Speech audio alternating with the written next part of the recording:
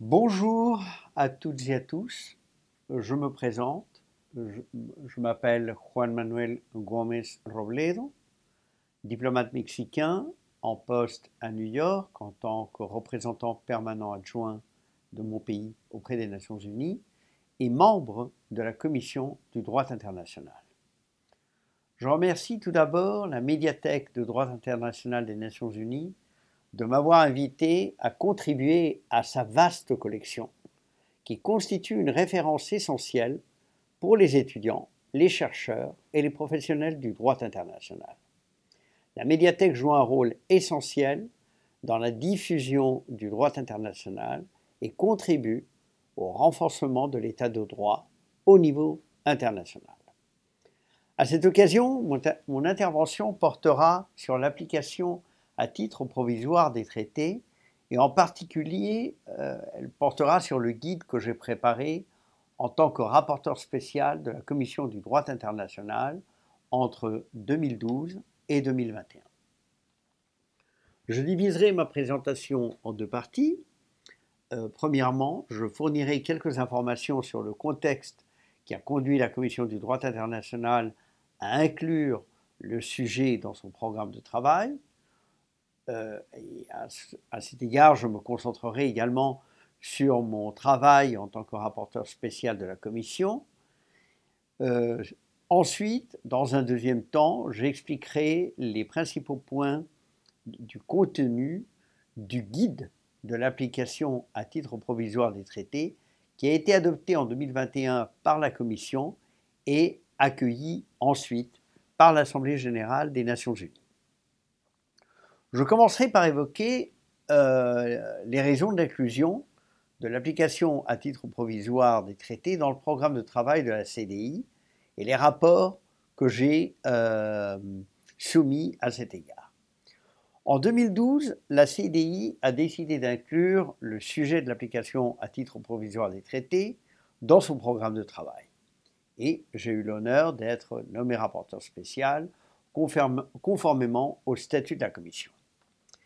L'application à titre provisoire est prévue en des termes identiques dans l'article 25 de la Convention de Vienne sur le droit des traités de 1969 et dans l'article 25 de la Convention de Vienne sur le droit des traités entre États et organisations internationales ou entre organisations internationales de 1986. Dans les deux cas, il est prévu que 1. Un traité ou une partie d'un traité s'applique à titre provisoire en attendant son entrée en vigueur, A, si le traité lui-même en dispose ainsi, ou B, si les États ayant participé à la négociation en étaient ainsi convenus d'une autre manière. Paragraphe 2. À moins que le traité n'en dispose autrement ou que les États ayant participé à la négociation n'en soient convenus autrement, l'application à titre provisoire d'un traité ou d'une partie d'un traité à l'égard d'un État prend fin si cet État notifie aux autres États entre lesquels le traité est appliqué provisoirement de son intention de ne pas devenir partie au traité. Fin de citation. Autrement dit, l'application à titre provisoire soulève la possibilité qu'une partie ou la totalité d'un traité soit appliquée avant que les formalités et les conditions nécessaires à son entrée en vigueur ne soient remplies.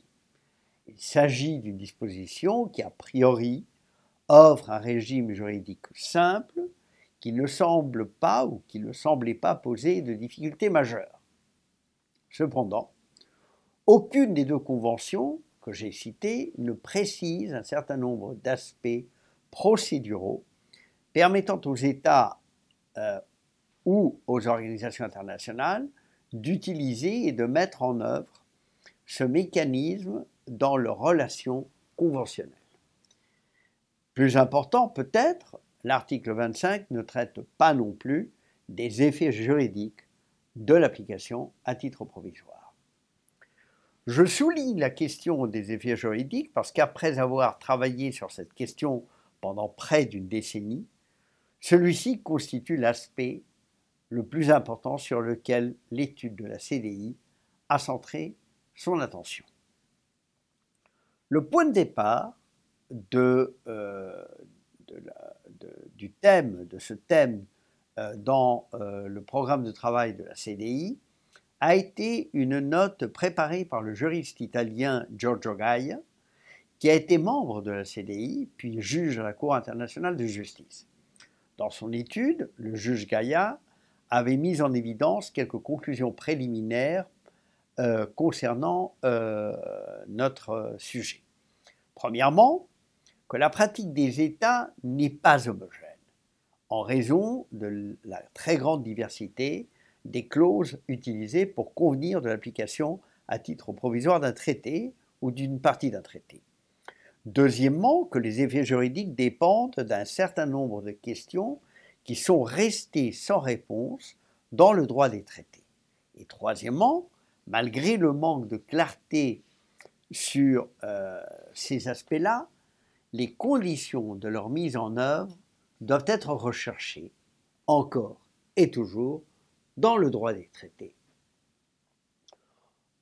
En plus de ces considérations de caractère théorique, nous devons également nous poser une question pratique. Dans quelle situation les États et les organisations internationales ont-ils recours à l'application à titre provisoire d'un traité? Et d'ailleurs, à quel type de situation cette possibilité du droit des traités veut-elle faire face ou veut-elle répondre? De manière non exhaustive, dans la pratique, on pourrait citer 4 raisons qui motivent généralement l'application à titre provisoire d'un traité. Les situations d'urgence, les besoins de souplesse, la précaution et la préparation de l'entrée en vigueur du traité dont il s'agit. Premièrement, les situations d'urgence. Pensez par exemple à des traités qui, par leur nature, ont intérêt à être appliqués le plus rapidement possible. Par exemple, à des traités relatifs aux catastrophes naturelles ou des traités de droit international humanitaire qui, en raison de leur caractère, et quand il s'agit de catastrophes naturelles, en raison de leur caractère dévastateur, les traités qui sont négociés pour cela exigent une réponse immédiate. Dans ces cas, l'application provisoire des traités apparaît comme quelque chose de primordial. Et je pense notamment aux 2 conventions négociées sous les auspices de l'Agence internationale de l'énergie atomique sur la notification des accidents nucléaires et sur la prévention des accidents nucléaires. Vous penserez sans doute que ces 2 conventions, effectivement, ont répondu ou voulaient répondre à l'accident de Tchernobyl, qui était quelque chose de très grave, et l'actualité d'aujourd'hui l'a encore souligné. Deuxièmement, la souplesse. La souplesse qui permet de pouvoir assumer certaines obligations découlant d'un traité et par exemple d'aller plus vite dans les délais fixés par les traités pour leur entrée en vigueur et qui peuvent motiver le recours à l'application au titre provisoire. Et là, je pense par exemple au cas de la Syrie.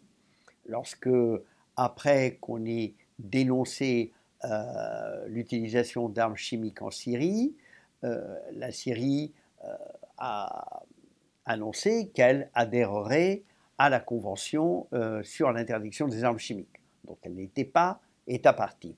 Cette convention prévoyait que l'entrée en vigueur aurait lieu 30 jours après la notification au dépositaire ou le dépôt de l'instrument d'adhésion, mais les circonstances politiques empêchaient d'imaginer qu'un délai même aussi court puisse être écoulé avant que les obligations commencent leur effet, avant qu'il y ait une prise d'effet des obligations assumée par la Syrie. Eh bien, on a eu recours à l'application à titre provisoire, qui n'était même pas prévue dans la Convention, mais le dépositaire a consulté les États parties, et en l'absence d'une objection d'une quelconque des parties, on a permis que la Syrie applique provisoirement la Convention en question dès l'instant même où elle avait déposé son instrument d'adhésion. Une troisième hypothèse est à trouver dans un besoin de précaution, qui est particulièrement fréquent dans certains accords, par exemple sur ceux qui portent sur le contrôle des armements, et qui permet, cette application à titre provisoire permet de renforcer la confiance entre les États signataires et éviter que pendant la période qui précède l'entrée en vigueur, un ou l'autre de ces États n'en vienne à modifier son intention de ratifier le traité. On trouve ça dans, par exemple, certains traités bilatéraux entre l'ancienne URSS et les États-Unis concernant le contrôle des armements stratégiques. Avant que les deux pouvoirs législatifs ratifient ces traités, les deux parties ont convenu de l'appliquer provisoirement. Et cela, comme je le disais, a pour but et pour effet de renforcer la confiance entre elles, entre les deux parties. Quatrièmement, on peut citer également la nécessité de contribuer par l'application de titre provisoire à la transition vers l'entrée en vigueur, et en partie dans un souci d'éviter des vides juridiques entre deux régimes juridiques successifs qui pourraient nuire à la recherche de l'universalité du traité dont il s'agit. Qu'est-ce qu'on veut dire par là? C'est l'exemple de la Convention sur le droit de la mer, qui devait entrer en vigueur conformément à la Convention elle-même à une date en 1994, puisque les 60 États qui étaient nécessaires pour l'entrée en vigueur étaient sur le point d'être réunis, mais comme vous le savez sans doute, il y avait une très forte opposition des pays industrialisés quant à l'application immédiate de la partie 11 de la Convention. Donc on a négocié en marge, dans les quelques mois précédant l'entrée en vigueur de la Convention, on a négocié un accord d'interprétation qui avait pour but de geler temporairement la partie 11, mais pour que les États industrialisés puissent effectivement ratifier la Convention, il fallait que toutes les parties acceptent d'appliquer provisoirement l'accord sur la partie 11. Donc, tout cela s'est fait de telle façon que l'entrée en vigueur était concomitante à l'application à titre provisoire, pour ceux qui le voulaient, de cet accord sur la partie 11. Tout cela a permis de créer le climat de confiance nécessaire afin que les pays industrialisés ratifient la Convention de Montego Bay. Donc voilà, c'est le recours à l'application à titre provisoire au regard de cet accord sur la partie 11 a créé une dynamique positive qui a facilité donc non seulement l'entrée en vigueur de la Convention, mais le fait qu'elle entre en vigueur avec les États qui jusqu'à présent n'avaient pas pu le faire. Donc, au regard de tout cela, il était important que le résultat du travail de la CDI puisse avoir un caractère pratique et puisse être utile aux États et aux organisations internationales lorsqu'ils s'engagent dans des négociations en vue de la conclusion d'un traité, et plus particulièrement à l'occasion des processus devant conduire vers l'entrée en vigueur du traité dont il s'agit. C'est-à-dire, on avait compris dès le début qu'il fallait aider les États, et plus particulièrement les États en développement, qui peuvent être parfois limités en termes de disponibilité de l'expertise juridico-technique et qui ont besoin peut-être plus que d'autres d'outils pratiques pour faciliter leur travail. C'est-à-dire, nous avons écarté d'emblée l'idée de développer l'article 25 ou de proposer à l'Assemblée générale d'entamer un développement de l'article 25. Il n'était pas question de cela. On a tout simplement voulu en éclaircir le régime juridique et sa teneur. Et donc, dès le départ, on s'est orienté vers l'élaboration d'un outil pratique. Donc, l'objet des travaux de la commission, comme cela est d'usage, était donc d'étudier sur la base de la pratique des États et des organisations internationales et au vu du droit international, droit des traités, mais également d'autres règles du droit international, les aspects qui pourraient être peu clairs dans l'article 25 des deux conventions de Vienne, afin de contribuer à la détermination précise du régime juridique de l'application au titre provisoire des traités. Pour cette raison,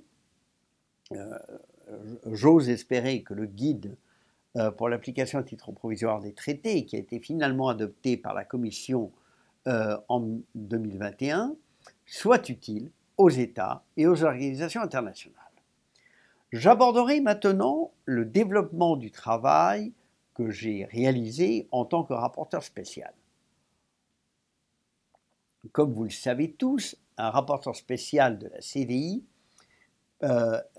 prépare son étude du sujet qui lui est confié par voie de rapports qui sont discutés au sein de la plénière de la Commission. Dans le cas de l'application provisoire des traités, sur à peu près 10 ans de travail, 6 rapports ont été soumis. Ces rapports peuvent être consultés sur le site de la Commission ou ici même dans la médiathèque, mais ils seront également publiés prochainement dans un volume de la série législative des Nations Unies avec le guide de l'application à titre provisoire des traités.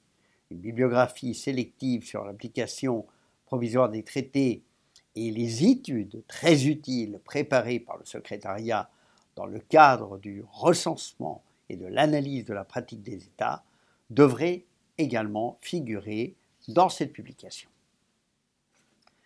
Sur la base de ces rapports, les directives qui constituent le guide ont donc été progressivement développées par la Commission.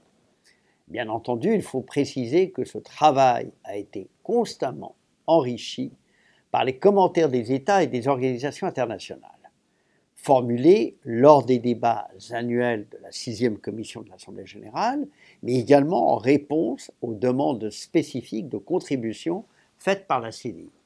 De même, comme vous le savez, les discussions au sein de la Commission sur la base des rapports soumis par le rapporteur spécial et des négociations qui ont eu lieu au sein du comité de rédaction fournissent un retour d'information indispensable qui a permis au rapporteur spécial d'orienter petit à petit son travail. Il faut également préciser que tout au long du traitement du sujet, diverses préoccupations ont été soulevées, bien sûr, tant par les membres de la Commission que par les États et les organisations internationales. Et ces préoccupations, il a fallu en tenir compte, car il s'agit d'un travail éminemment collectif qui n'émane pas exclusivement des opinions et des préférences personnelles du rapporteur spécial. L'une de ces préoccupations qui a toujours été présente à l'esprit était que l'application à titre provisoire d'un traité pourrait entraîner le non-respect des règles de droit interne régissant les procédures permettant à un État d'exprimer son consentement à être lié par le traité. Cette préoccupation tout à fait légitime découle du fait que la législation de certains États interdit purement et simplement le recours à l'application à titre provisoire, mais dans un grand nombre de cas, en revanche, le droit interne est muet sur la question, ne dit rien sur la question. La grande majorité des États a donc un régime, et puis le fait que la grande majorité des États est également un régime politique fondé sur la séparation des pouvoirs, et qu'il revient généralement au pouvoir législatif de décider si l'État consent finalement à être lié par un traité, ne faisait que renforcer cette préoccupation de vouloir éviter que le travail de la CDI ne soit pas perçu comme une façon de se passer de l'approbation parlementaire. Donc on pouvait comprendre que les États aient abordé la question avec prudence et précaution, pour ne pas dire, dans certains cas, avec une certaine réserve et même avec méfiance. Des doutes ont également été émis quant à la différence entre l'application à titre provisoire et l'entrée en vigueur. L'intention de la Commission n'a jamais été de stimuler le recours à titre provisoire, pour les raisons que je viens d'expliquer, et elle n'a certainement pas promu l'idée qu'il s'agissait de la même chose, que l'application à titre provisoire pouvait se passer de l'entrée en vigueur, mais elle n'a pas non plus agi dans le sens de décourager son recours. Sinon, elle n'aurait tout simplement pas inscrit le sujet à son programme de travail. Il s'agissait au contraire de favoriser une meilleure compréhension du fonctionnement de l'application à titre provisoire dans la pratique, ainsi que d'éclaircir certains aspects de son champ d'application et ses effets juridiques, et comme je l'ai dit, afin de donner une plus grande sécurité juridique aux États et aux organisations internationales. Pour ces raisons, comme je l'ai également évoqué, la préférence de la CDI a été de développer un outil pratique, tel que le guide, pour orienter les États et les organisations internationales, qui ne sortira pas du cadre, et qui ne doit pas sortir du cadre, et qui n'est pas sorti du cadre très strict du droit des traités et des autres règles applicables du droit international. Dès mon troisième rapport en 2015, j'ai proposé les premiers projets de directives qui, petit à petit, formeront le guide et ces projets de directives ont émergé évidemment à la lumière des discussions au sein de la CDI. Lors de la 70e session de la CDI en 2018, 12 projets de directives ont pu être adoptés en première lecture et puis envoyés à l'Assemblée générale pour un examen par les États et les organisations internationales conformément à la pratique. La session de 2020, à qui correspondait la responsabilité de procéder à la deuxième lecture, a été reportée en raison de la pandémie de la Covid-19, et ce n'est donc qu'en 2021, lors de la 72e session de la CDI, que le 6e et dernier rapport du rapporteur spécial a été examiné, ainsi que les commentaires et les observations reçus entre-temps de la part des États et des organisations internationales. La CDI a procédé ensuite à la deuxième et dernière lecture du projet de guide qui a abouti à son adoption. Enfin, sur la base de la recommandation de la Commission, l'Assemblée générale a pris note du guide dans sa résolution 76/113 de décembre 2021, en recommandant sa large diffusion et en demandant au secrétaire général des Nations Unies de préparer un volume de la série législative des Nations Unies contenant tous les documents pertinents sur la question. Après ce bref rappel du contexte et un bref compte-rendu de la manière dont l'étude a été menée au sein de la CDI, je voudrais maintenant faire quelques commentaires sur quelques-unes des directives contenues dans le guide. Il convient de rappeler que, conformément à la tradition des travaux de la CDI, les directives doivent être lues à la lumière des commentaires qui les accompagnent et font par conséquent partie intégrale des réflexions de la Commission sur le sujet. Et puis, vous savez tous que les commentaires sont également négociés ligne après ligne par les membres du comité de rédaction. Après les deux premières directives qui portent sur le champ d'application et l'objet du guide, j'ai déjà fait référence à cela, les directives 3 et 4 présentent un premier point sur lequel je voudrais m'arrêter. La directive 3 reprend les dispositions de l'article 25, autrement dit, elle indique qu'il est possible d'appliquer provisoirement soit le traité dans son ensemble ou une partie de celui-ci.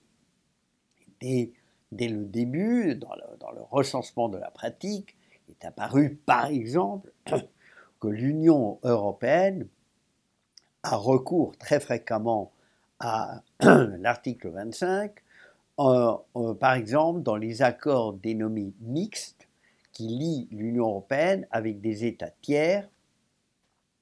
Et c'est une pratique qui est très pertinente pour illustrer cette situation parce qu'elle donne lieu à l'application à titre provisoire du volet commercial, du chapitre commercial de ces accords qui prend effet à partir du moment où le Parlement européen a approuvé l'accord, mais sans attendre la décision des parlements des 27 États membres concernant la ratification de l'accord dans son ensemble. Donc le chapitre commercial peut-être s'applique provisoirement dès le départ, et cela effectivement a un avantage pratique très évident.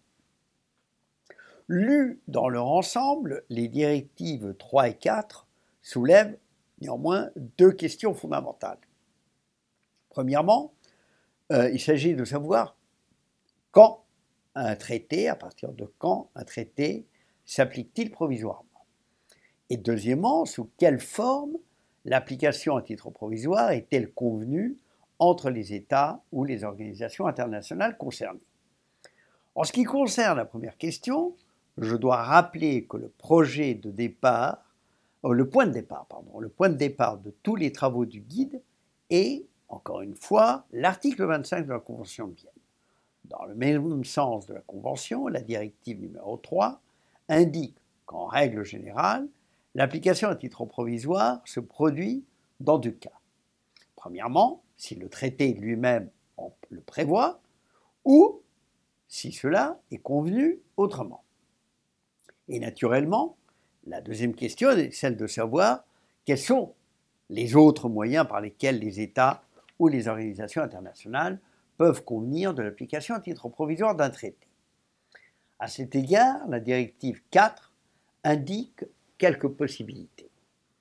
Par le biais d'un traité autre que le traité qu'on veut appliquer provisoirement, donc un traité séparé ou un accord séparé, et ça peut se faire également par d'autres instruments, tout simplement une déclaration d'intention par exemple, ou encore par tout autre moyen ou arrangement entre les parties, ce qui souligne, et cela est très important, la souplesse inhérente à l'application à titre provisoire des traités.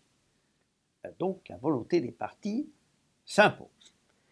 Quelques exemples de ces arrangements entre les parties concernées incluent des résolutions ou des décisions provenant d'organisations internationales ou de conférences intergouvernementales, pour autant qu'elles soient acceptées, enfin qui reflètent l'accord des États ou des organisations internationales concernées, Il faut que ces décisions reflètent cet accord des parties concernées, mais encore, on peut s'engager, un État peut s'engager à l'application provisoire par le biais d'une déclaration, pour autant que cette déclaration soit acceptée par les autres États ou organisations internationales concernées.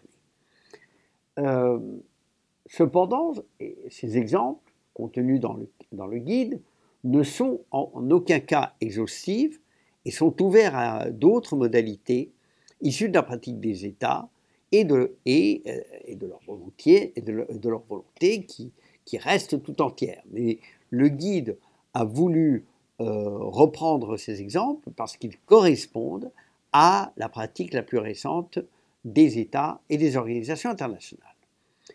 Ensuite, des directives 5 à 9, le guide fait référence ou s'occupe de divers aspects liés à l'exécution et aux effets de l'application à titre provisoire des traités, en partant de sa prise d'effet, en passant ensuite par ses effets juridiques, en faisant référence à la question des réserves et à la responsabilité en cas de violation des obligations découlant de l'application provisoire. Et enfin, la directive 9 traite de l'extinction de l'application provisoire. Une première question à cet égard est celle de savoir à partir de quel moment un traité s'applique-t-il provisoirement. À cet effet, la directive 5 indique qu'elle commencera, et je cite, à la date et suivant les conditions et les modalités fixées par le traité ou autrement convenues. Fin de citation. Il est important de noter que la référence à la date, conditions ou procédure ou modalités plutôt, date, conditions ou modalités convenues par les parties est destinée à couvrir les divers mécanismes employés par les États ou les organisations internationales pour convenir du début de l'application provisoire d'un traité, donc à sa prise d'effet. Par exemple, un traité peut être appliqué provisoirement à partir de sa signature ou à une date précise, ou pour les traités multilatéraux, à partir de la décision d'une organisation internationale ou d'une conférence intergouvernementale, comme on vient de l'évoquer.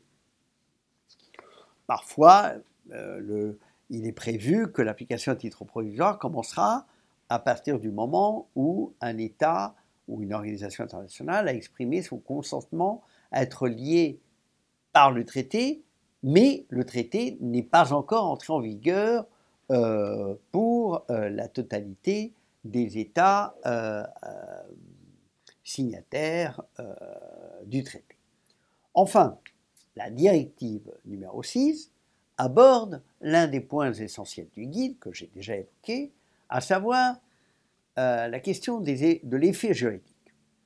Il est très important de préciser que les effets juridiques de l'application à titre provisoire d'un traité sont purement et simplement la création d'une obligation juridiquement contraignante d'appliquer le traité ou une partie de celui-ci entre les États et les organisations internationales concernées.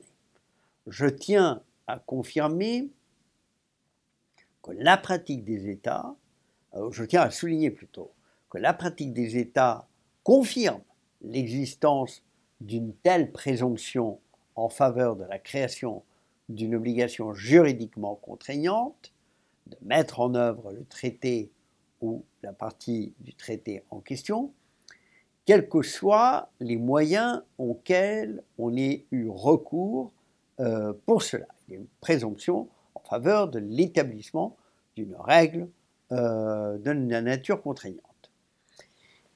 Mais je voudrais également dire que cette directive a soulevé beaucoup de débats tout au long du développement du guide, ce qui permet de montrer la manière dont le travail de la Commission est constamment enrichi, comme je le disais tout à l'heure, par les points de vue des États et des organisations internationales. À l'origine, la directive 6 indiquait, et je cite, « L'application à titre provisoire d'un traité ou d'une partie d'un traité produit une obligation juridiquement contraignante. » Fin de citation. Et ajouter comme si le traité était en vigueur. Fin de citation. Cette dernière phrase, comme si le traité était en vigueur, avait pour but de rendre plus clair encore peut-être la question et en principe n'avait pas fait l'objet tout au début d'une opposition trop grande. Toutefois, au fil du temps, cette formulation n'a pas convaincu ni les États, ni les membres de la Commission, car elle donnait l'impression erronée que les deux régimes, celui de l'application provisoire et celui de l'entrée en vigueur, étaient finalement identiques. Et, entre autres conséquences, que les deux régimes, et entre autres conséquences, cela pouvait entraîner des malentendus au sein des pouvoirs législatifs des États, ce qu'on voulait éviter à tout prix, si, par malheur, on donnait l'impression que l'application à titre provisoire des traités était légale, l'équivalent de l'entrée en vigueur. À la suite de ces commentaires, donc, et afin d'éviter d'avoir recours à une analogie qui pourrait sembler excessive ou contre-productive, il était décidé de supprimer cette expression, car il n'est pas nécessaire de faire une comparaison entre un traité appliqué à titre provisoire, ou une équivalence, et un traité qui est entré en vigueur, puisqu'il existe une différence fondamentale. La différence fondamentale est que l'application à titre provisoire d'un traité ne déploie pas tous les effets juridiques d'un traité en vigueur. Autrement dit, toutes les dispositions des deux conventions de Vienne ne sont pas automatiquement applicables, mutatis mutandis, à l'application provisoire dont la portée est délibérément plus limitée que celle du régime de l'entrée en vigueur. Et c'est pour ça que la Commission a procédé à mettre en rapport l'article 25 et quelques autres articles de la Convention de Vienne, mais pas tous, parce que, effectivement, un certain nombre d'articles ne sont pas pertinents dans le cas de l'application provisoire. Encore une fois, il s'agit d'un régime infiniment plus limité que celui de l'entrée en vigueur. Une autre question assez controversée a été celle des réserves. Certains pays, certains États estimant que l'inclusion était vraiment peu utile en raison du manque de pratique des États dans ce domaine. En tout cas, nous n'en avons pas trouvé. Et puisque, en toute logique, la grande majorité des traités qui sont appliqués provisoirement concernent les traités bilatéraux. Et dans un traité bilatéral, en effet, la formulation des réserves ne devrait pas se poser. Donc la question des réserves concerne évidemment les traités multilatéraux, mais encore une fois, il n'y a pas de pratique. Donc un certain nombre d'États ont dit quel est le sens de laisser dans le guide une directive concernant les réserves. Cependant, après réflexion et pendant la première et la deuxième lecture, les États sont revenus sur la question et ont estimé que finalement, il était préférable d'inclure une référence aux réserves, ce qui était finalement fait dans la directive numéro 7 sous la forme d'une clause de non-préjudice, parce que malgré, encore une fois, le manque de pratique, en effet, rien n'empêche, en principe, un État ou une organisation internationale de formuler des réserves lors de l'application à titre provisoire d'un traité. quelle que soit par ailleurs la décision qui est prise sur la réserve au moment de l'entrée en vigueur. Il s'agit encore une fois de deux questions distinctes. Donc, nous l'avons laissé et nous pensons que c'est quelque chose qui peut effectivement être utile lorsque les États et les organisations internationales doivent se pencher sur la question. Comme nous l'avons vu au sujet de la directive numéro 6, l'effet juridique de l'application à titre provisoire d'un traité consiste, encore une fois, en la création d'une obligation juridiquement contraignante. Par conséquent, en cas de violation de cette obligation, la responsabilité internationale sera engagée conformément aux règles applicables du droit international, et cette question est traitée dans la directive numéro 8. On en vient maintenant à la directive 9, qui est la plus longue du guide et qui concerne l'extinction de l'application à titre provisoire. Un sujet très intéressant, car le régime de l'article 25 fournit simplement deux hypothèses pour l'extinction. Mais nous verrons que la pratique des États permet de dégager des hypothèses supplémentaires. Les paragraphes 1 et 2 de la directive 9 contiennent donc les deux hypothèses auxquelles fait allusion l'article 25 et qui concernent tout d'abord que l'application à titre provisoire prend fin avec l'entrée en vigueur du traité, ce qui est la situation à laquelle on doit s'attendre et sans doute la plus fréquente. Deuxièmement, à moins que les parties n'en aient disposé autrement, l'application provisoire d'un traité peut également prendre fin lorsque la partie qui l'applique provisoirement notifie aux autres États ou organisations internationales concernées son intention de ne pas devenir partie au traité.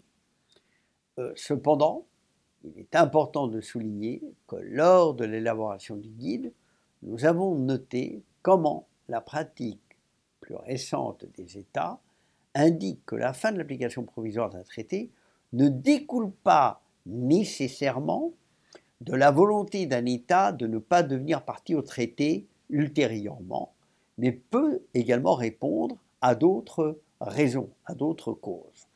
Ainsi, tirant parti de la souplesse inhérente à l'application provisoire, le paragraphe 3 reflète cette situation en disant que, et je cite, « à moins que le traité en dispose autrement ou qu'il en soit autrement convenu, un État ou une organisation internationale peut invoquer d'autres motifs pour mettre fin à l'application à titre provisoire sans la lier à la condition qui est prévue au paragraphe 2 de l'article 25. Une de ces raisons pourrait être, par exemple, qu'un État souhaite mettre fin à l'application provisoire d'un traité multilatéral, mais maintient néanmoins son intention d'y faire partie, d'y devenir État partie plus tard. Ou encore, face à une violation d'un traité appliqué à titre provisoire, un État peut décider de mettre fin à l'application provisoire uniquement vis-à-vis de l'État encourant cette violation, mais nullement à l'encontre des États, des autres États ou organisations internationales concernées. Donc, deux cas de figure qui sont fréquents et qui donc ont permis d'étendre le champ de l'extinction, ou des raisons, des motifs de l'extinction. Ce paragraphe prévoit également l'obligation de notifier de la fin de l'application provisoire aux États ou organisations internationales concernées. Toutefois, nous avons cru préférable de ne pas fixer un délai, étant donné la diversité des situations qui peuvent donner lieu à l'intention de mettre fin à l'application provisoire, et encore une fois, en raison de la flexibilité inhérente à l'application provisoire. Donc, il suffit de notifier, mais sans qu'un délai strict puisse être exigé. Puisqu'encore une fois, un des avantages de l'article 25, c'est justement de donner lieu à un mécanisme très simple, très rapide d'extinction des obligations découlant de l'application provisoire. Enfin, en réponse aux opinions de certains États concernant leur souhait d'inclure d'autres situations, notamment en ce qui concerne la responsabilité pour violation des obligations découlant de l'application provisoire, le paragraphe 4 de la présente directive, de la directive 9, toujours, précise que l'extinction ne porte pas atteinte aux droits, obligations ou situations juridiques créées en vertu de l'application provisoire. Cela découle évidemment de la Convention de Vienne. Finalement, le guide se termine par les directives 10, 11 et 12 qui traitent de divers aspects de la relation entre l'application provisoire et le droit interne des États et les règles des organisations internationales. La directive 10 prévoit que les États et les organisations internationales ne peuvent invoquer leurs droits internes ou les règles des organisations internationales pour justifier du non-respect d'une obligation découlant de l'application à titre provisoire d'un traité.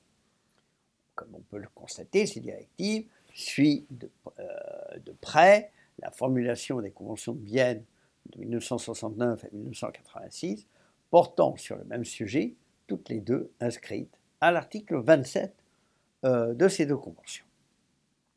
Sur ce point, je dois faire une remarque. C'est en vertu des règles de leur droit interne que les États décident s'ils acceptent ou non d'appliquer provisoirement un traité. C'est un fait.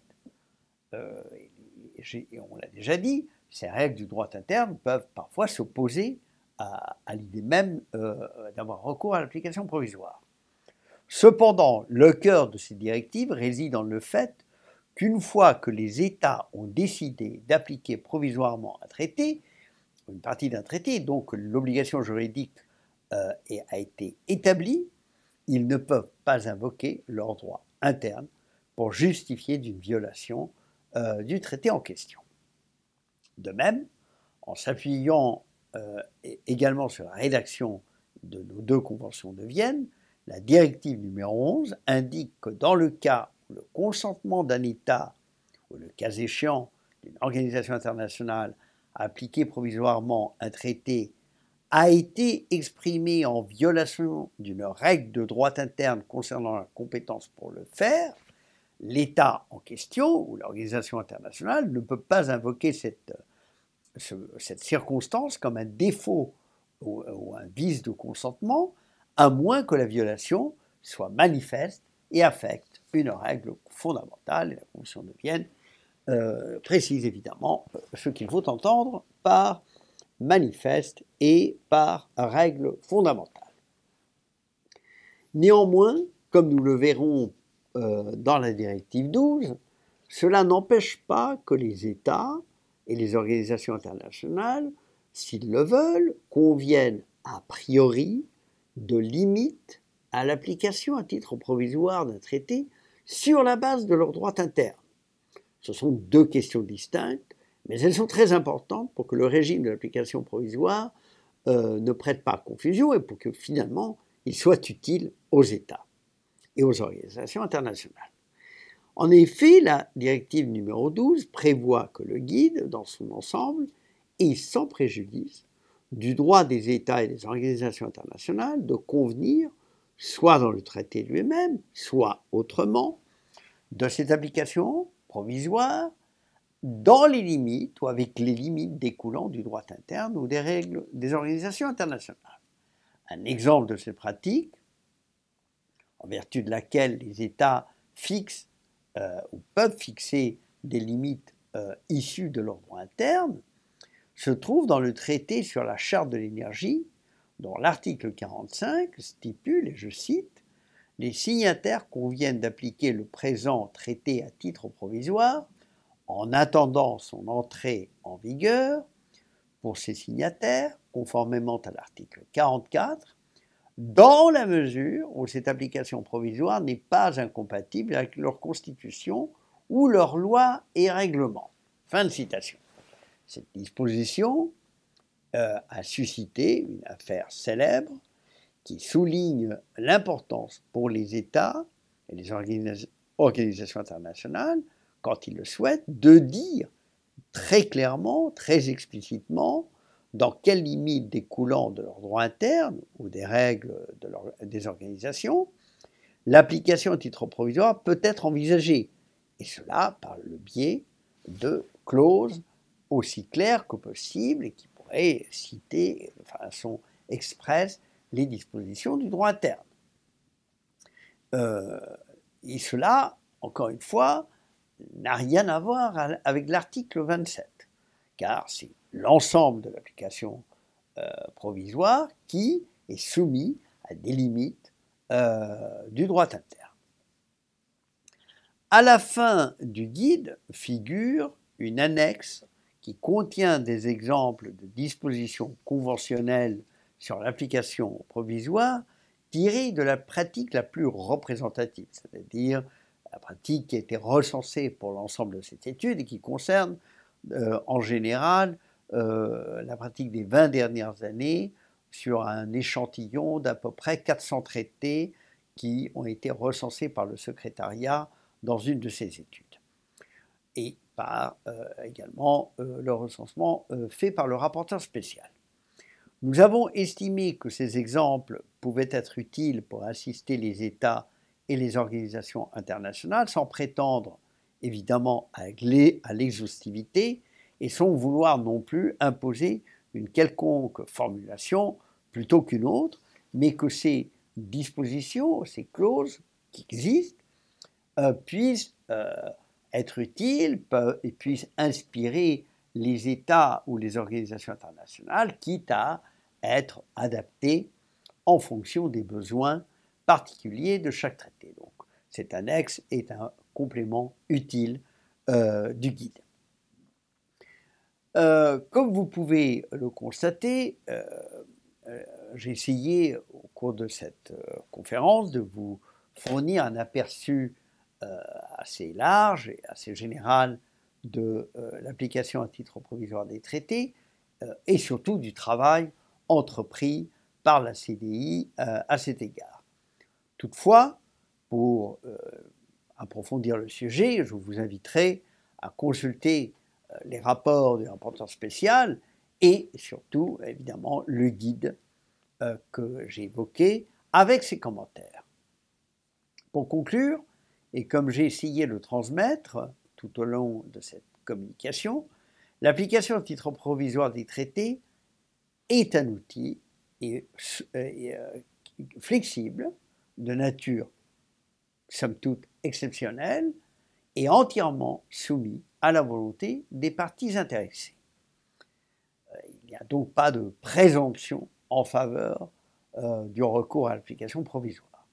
Cependant, comme on a pu également le constituer, la pratique des États s'est étoffée et a dépassé la fonction initiale de l'application à titre provisoire, en tout cas telle qu'on l'a concevée en 1969. Et cette application, encore une fois, vise, il faut le redire, à préparer l'entrée en vigueur, puisque c'est la vocation naturelle de tout traité que d'entrer en vigueur. Mais les États, désormais, y recourent pour diverses raisons. Et j'ai évoqué l'urgence, le besoin de flexibilité, la souplesse, la précaution. Mais il peut s'agir également de situations plus politiques, lorsque un tel traité ne réunit pas les votes nécessaires pour son approbation au sein du pouvoir législatif, l'État dont il s'agit peut estimer nécessaire d'appliquer à titre provisoire ce traité, ou il peut s'agir de situations entre deux États, il y a plusieurs exemples, qui n'ont pas de relations diplomatiques, par exemple, et qui peuvent vouloir, à un moment donné, passer par cette voie pour régler certaines questions, l'absence de relations diplomatiques faisant, sur le plan politique, plus difficile une approbation parlementaire. Enfin, les exemples sont multiples et je ne doute pas que d'autres viendront s'ajouter dans l'avenir. Au début, par exemple, on nous avait toujours dit l'application à titre provisoire concerne surtout les traités sur les matières premières. On s'est aperçu, il suffit de lire le guide, que le champ d'application matériel est beaucoup plus vaste.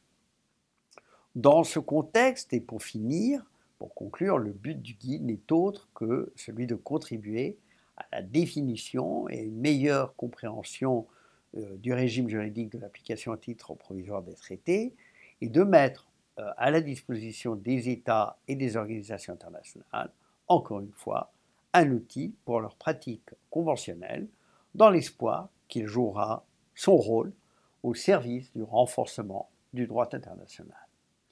Je vous remercie de votre attention.